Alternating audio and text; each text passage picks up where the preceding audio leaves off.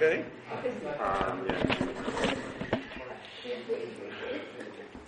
Boker Tov, everyone.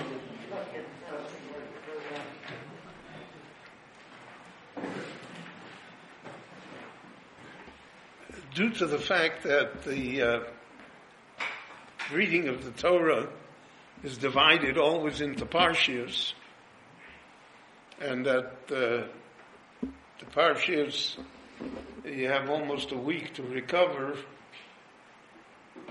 so many times we lose the flow of the narrative of the Torah. The Parshas are of Second Temple origin. And in Eretz Yisrael, they finished the Torah every 3 years.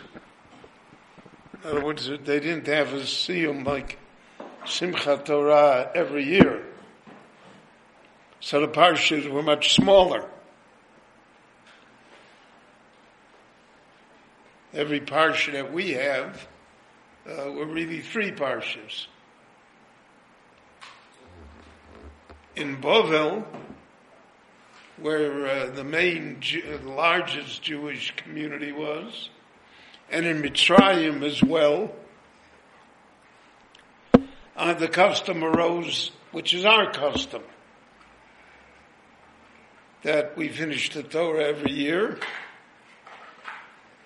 and that the Torah is divided into Parshas that will allow us to complete the Torah every year by the end of Sukkot. When that happens, however, as I mentioned, there's a certain loss of flow, of narrative, and we tend to see each parsha individually. And that especially is true for rabbis that are obligated somehow to say something original every year on the same parsha. That's really an overstatement, because that assumes that the people remember what you said last year.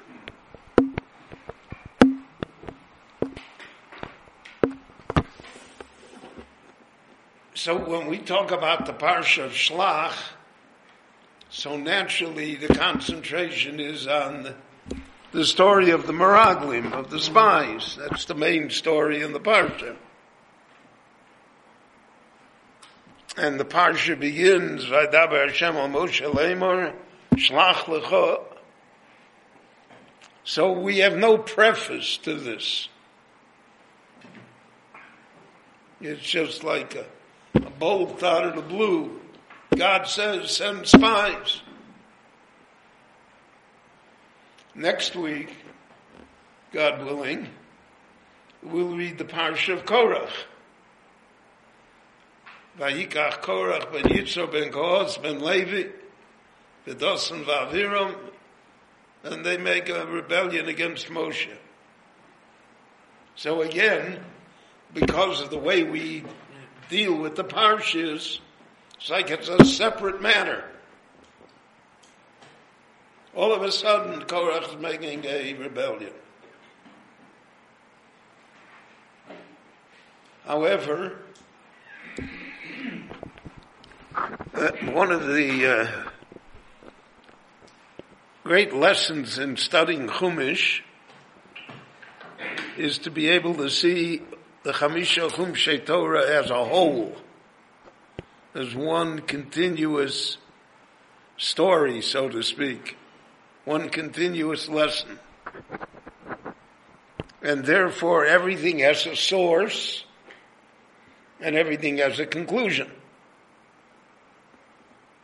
And that, so to speak, there are no sudden, unexpected events that occurred, but it's all part of a godly pattern of history that allows us to see things in a perspective. So, for instance, at the end of Chumash Bereishis, Yosef is buried in Mitzrayim. It's all over. That's the Chumash Bereishis. Yet the fact that the Jewish people fall into slavery, so the Torah itself says, "Vayokom melech chodosh al Mitzrayim asher lo yoda es Yosef." Whether it means that he really didn't know or that he made up that he didn't know, but the whole previous story is blocked out. There never was a famine. There never was anybody that saved Egypt. It's a new story. And for the Jewish people as well. They're in Egypt now centuries. And they prosper in Egypt. According to the Medrash, the first 180 years in Egypt, it was like San Diego. It was wonderful. So they are all in good shape. And they don't know the story of Yosef. And they don't know Lakim Pokod Yivkod Eschem. They don't know all of that. It's not in their contemplation. And therefore, according to the Medrash, a vast amount of the Jewish people never leave Egypt. Even when Moshe comes and redeems them. With all the plagues and everything, they're not going. People have a natural hesitancy to leave what is familiar. And the older we become, the stronger that tendency is. So Moshe says, we're going to go out of Egypt. Moshe, what are you talking about? We're 180 years. My Zayda's buried here, my elder Zayda. Where are we going? Oh, so Egypt is not what it once was. Yeah, we have to admit that. And there are economic problems, and then there are social problems, and then we become persecuted. But even when we're persecuted, people don't leave. It's one of the phenomena of human nature.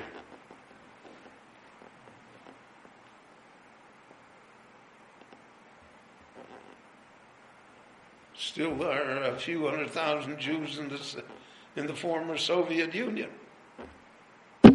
50,000 Jews in the Ukraine. 10,000 Jews in Poland.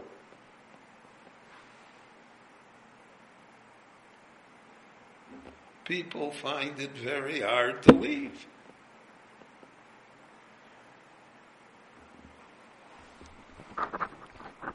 And therefore, when we look at the Parsha of the Meraglim, we have to see it with a certain backdrop. Now, the Malbim and other Meforshim, also Meir Simcha, and other later Meforshim have attempted somehow to give us an overview, not to see things only individually.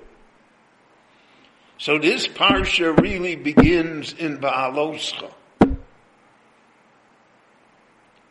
There never would a parsha of Shlach if it would have not have been for what happened in Ba'aloscha. But Ba'aloscha was last week. We heard that sermon already. And therefore, there's a tendency somehow not to put it together, not to comply, and not to see the long narrative.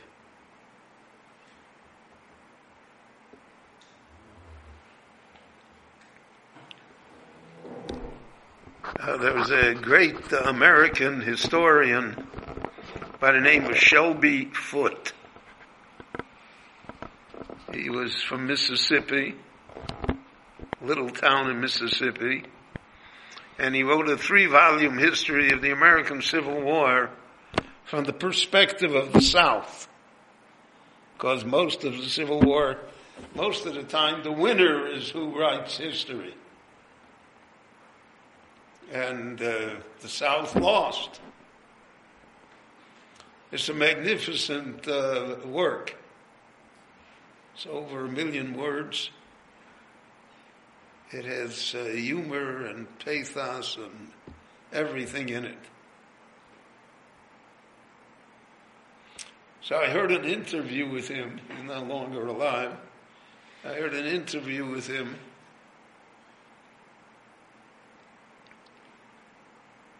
And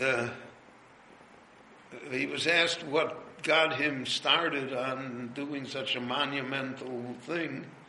He had written a few novels before and had some success as an author. And he was not a professor of history. And he said, growing up in Mississippi, so he had a grandfather that yet was a soldier in the Civil War. He said for the first time in his life he wanted to know, what did his grandfather think? How did his grandfather think that the South was going to overwhelm the North? It did not have the industrial capacity. It did not have the population. It had no international recognition. It was morally wrong because of slavery.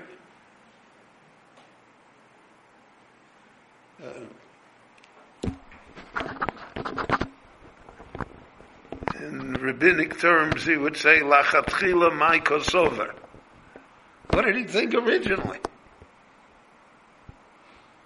And he said that got him all of a sudden, he thought, so he begins his book in 1830, though the war doesn't begin till 1861. Because you have to have the preface. What did they think? Now, lahavdil elef avdolos, the same thing. What did the Meraglim think? I mean, every day it's raining mun. Rashi points out that Miriam was punished for saying Lashon Hara against her brother Moshe. She gave him what we like to call constructive criticism.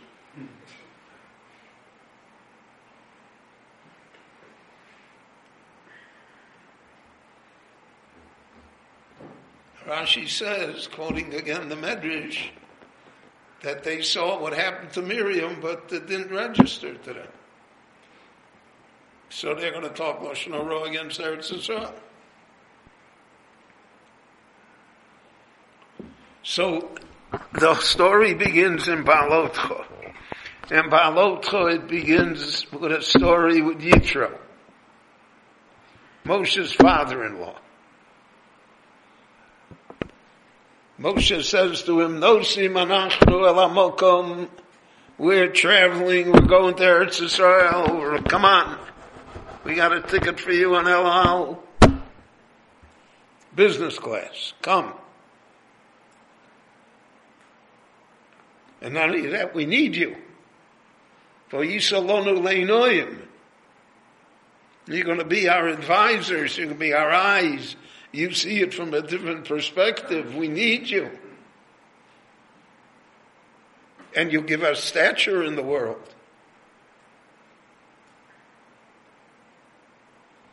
He says, no, I'm not going. Lo, ki malami v'lartzi elech, I'm going home. it's been a nice visit. You come to see the children, the grandchildren, and then you go home.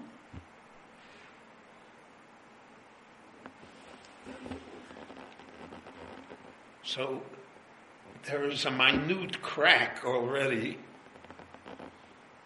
in the vision of Eretz Yisrael by the Jewish people. His own father-in-law doesn't want to go. He can't convince his own family. Moshe will say later in the Chumash Dvarim, he'll quote them, "Ono anachnu holchim." What are we doing going? What?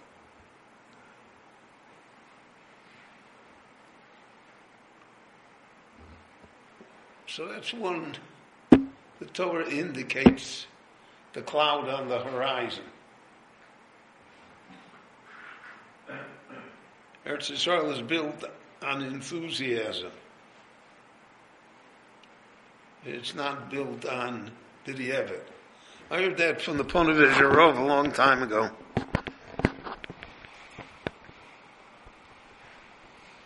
He said the Medina was created by people who were enthusiastic about it. He said it absorbed millions of refugees who had no choice but to come. He said those refugees, necessary as they were and are, can never build a state because there's no enthusiasm in being a refugee.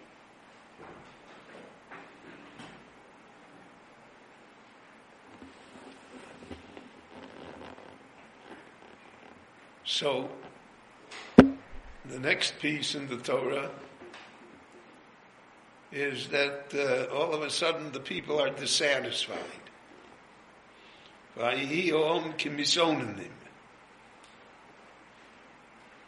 They're not happy. They're dissatisfied.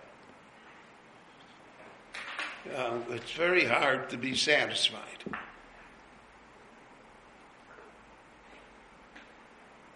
That's really what Chazal meant. Who is the wealthiest of people? Someone who is satisfied. Most wealthy people are not satisfied. Most human beings are not satisfied. Chazal say it, Nishi yesh lo mona rotzah masayim. We're always chasing the mechanical rabbit. Now, if you're not satisfied, then nothing in life is really good for you. You're disappointed in your family, you're disappointed in society, you're disappointed in everything. You just, Menachem Begin had a great quip that he said that the only government in the land of Israel that Haaretz approved of was the British Mandate.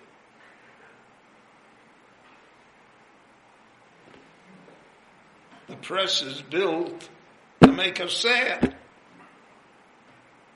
The only news that's fit to print is bad news.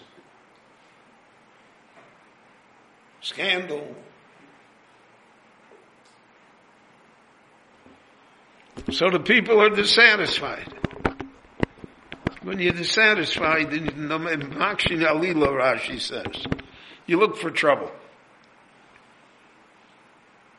Even if there's no trouble there. So they have plenty to eat, and they have all this cattle. They can have steak 3 times a day. And they say, Mi achilenu basar. Who's going to give us meat?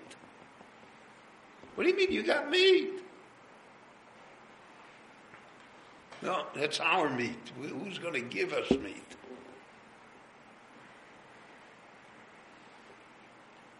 And then they say, and there's no variety in the food.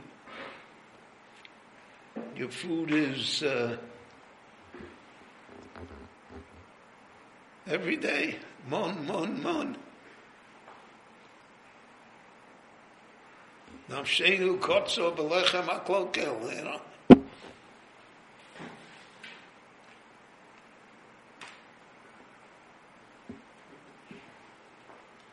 So that's what people are looking for. I remember when I was in the yeshiva a long time ago. So the yeshiva served lunch.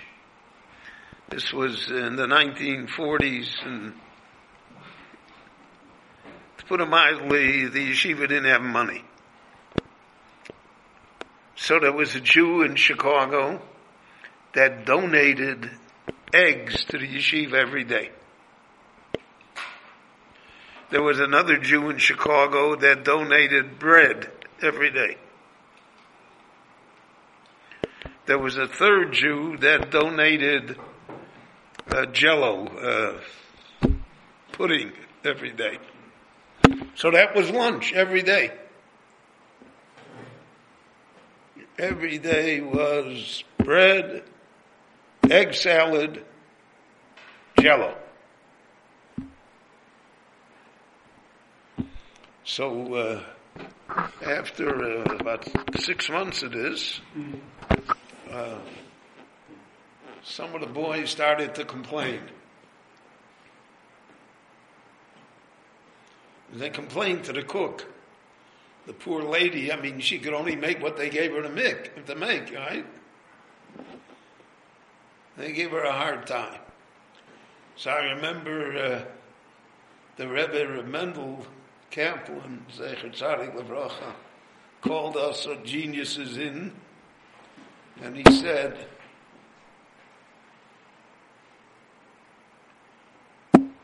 never in your life should you complain about food. He said, if you complain to the cook now, you'll complain to your wife later. That's not good for a marriage. You should never complain.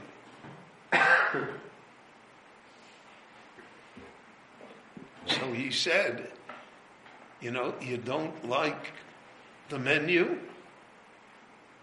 So he said the menu is yellow egg salad and red Jello. So ask her to make red egg salad and yellow Jello. You'll have variety.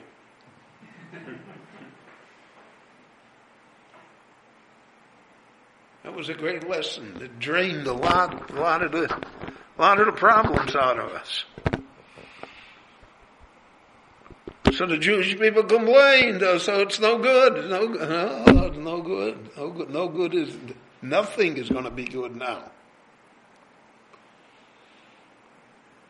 Then you have the further incident that Miriam and Aaron criticized Moshe about his domestic life. You should never mix into anyone else's domestic life. It's not your business.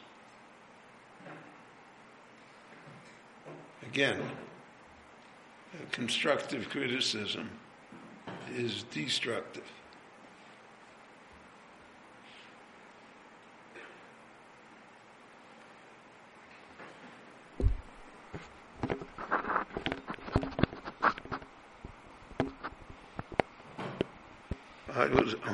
I was taught by my father and grandfather not to give advice easily. People come to for advice on domestic matters. Be very careful. Very, very careful. So that is the preface to Shlach. Now he's going to send. So that explains, why does Moshe send? Ribono Shalom told him Eretz Yisrael is good.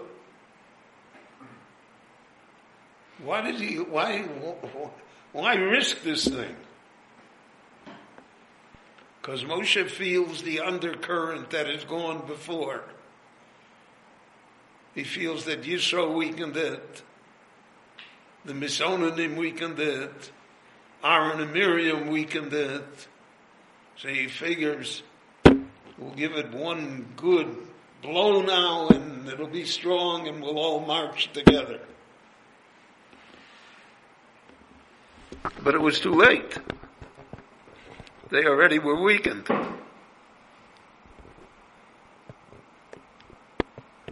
To a certain extent, they wanted a bad report.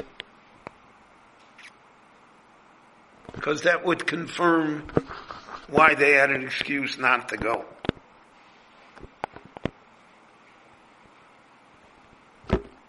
So, there are 100 excuses, all of which are valid. Why not to do something?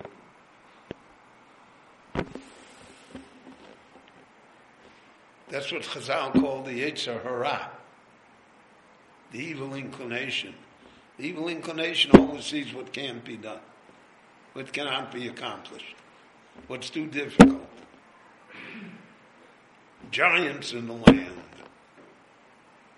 fortresses, the fruit is too big.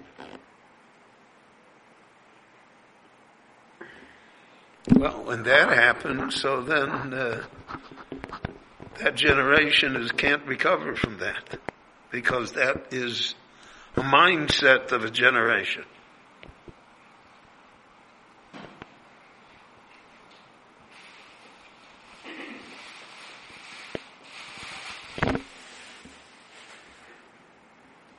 And therefore, this Parsha of Shlach has to be seen in that perspective. It's part of this picture. Next week in Korach, it will be the extension of Shlach.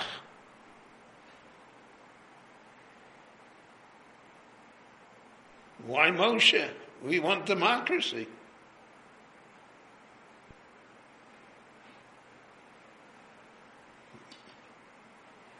I'm also a Levi.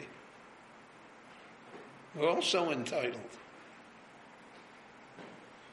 So all of this is one flow.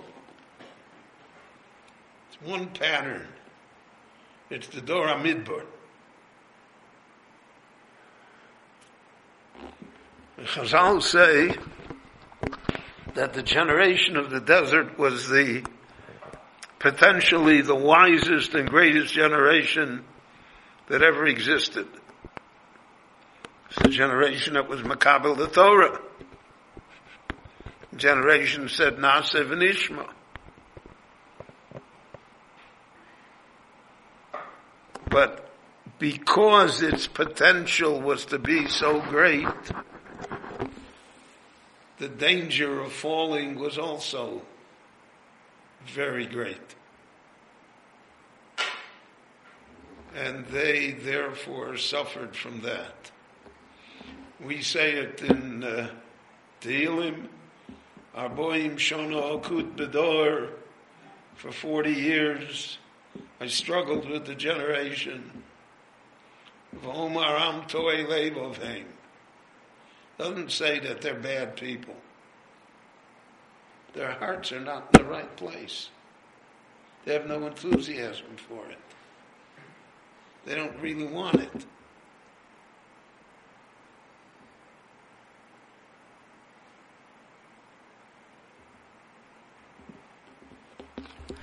Uyodu drochoi. They didn't understand me, God said.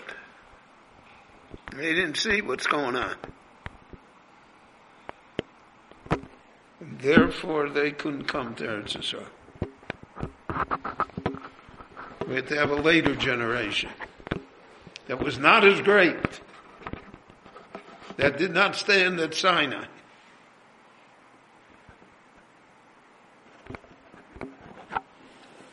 But they'll come because they have an enthusiasm, and we'll see that played out. When they go to Bnei Reuven say, "Oh, early, we want this and this piece."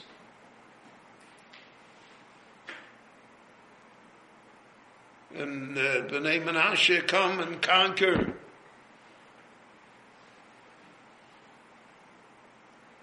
And they defeat Sichon and Og. There's a different spirit. So the Torah wants us to not only know that, but to apply that to how we think as well. And in so doing, we can avoid making these types of errors over and over again in history and in community.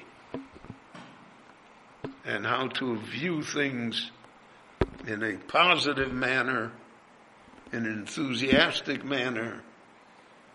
That's what Kalev and Yoshua said. Although Nale, we're going to do it. What are you talking about?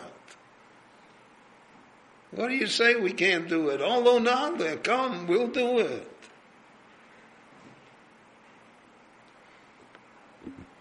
So that's the spark of enthusiasm that unites the Jewish people in Torah and in Eretz Yisrael. Have a Shabbat Shalom, everyone. Thank you for coming. Stay well. Shabbat Shalom.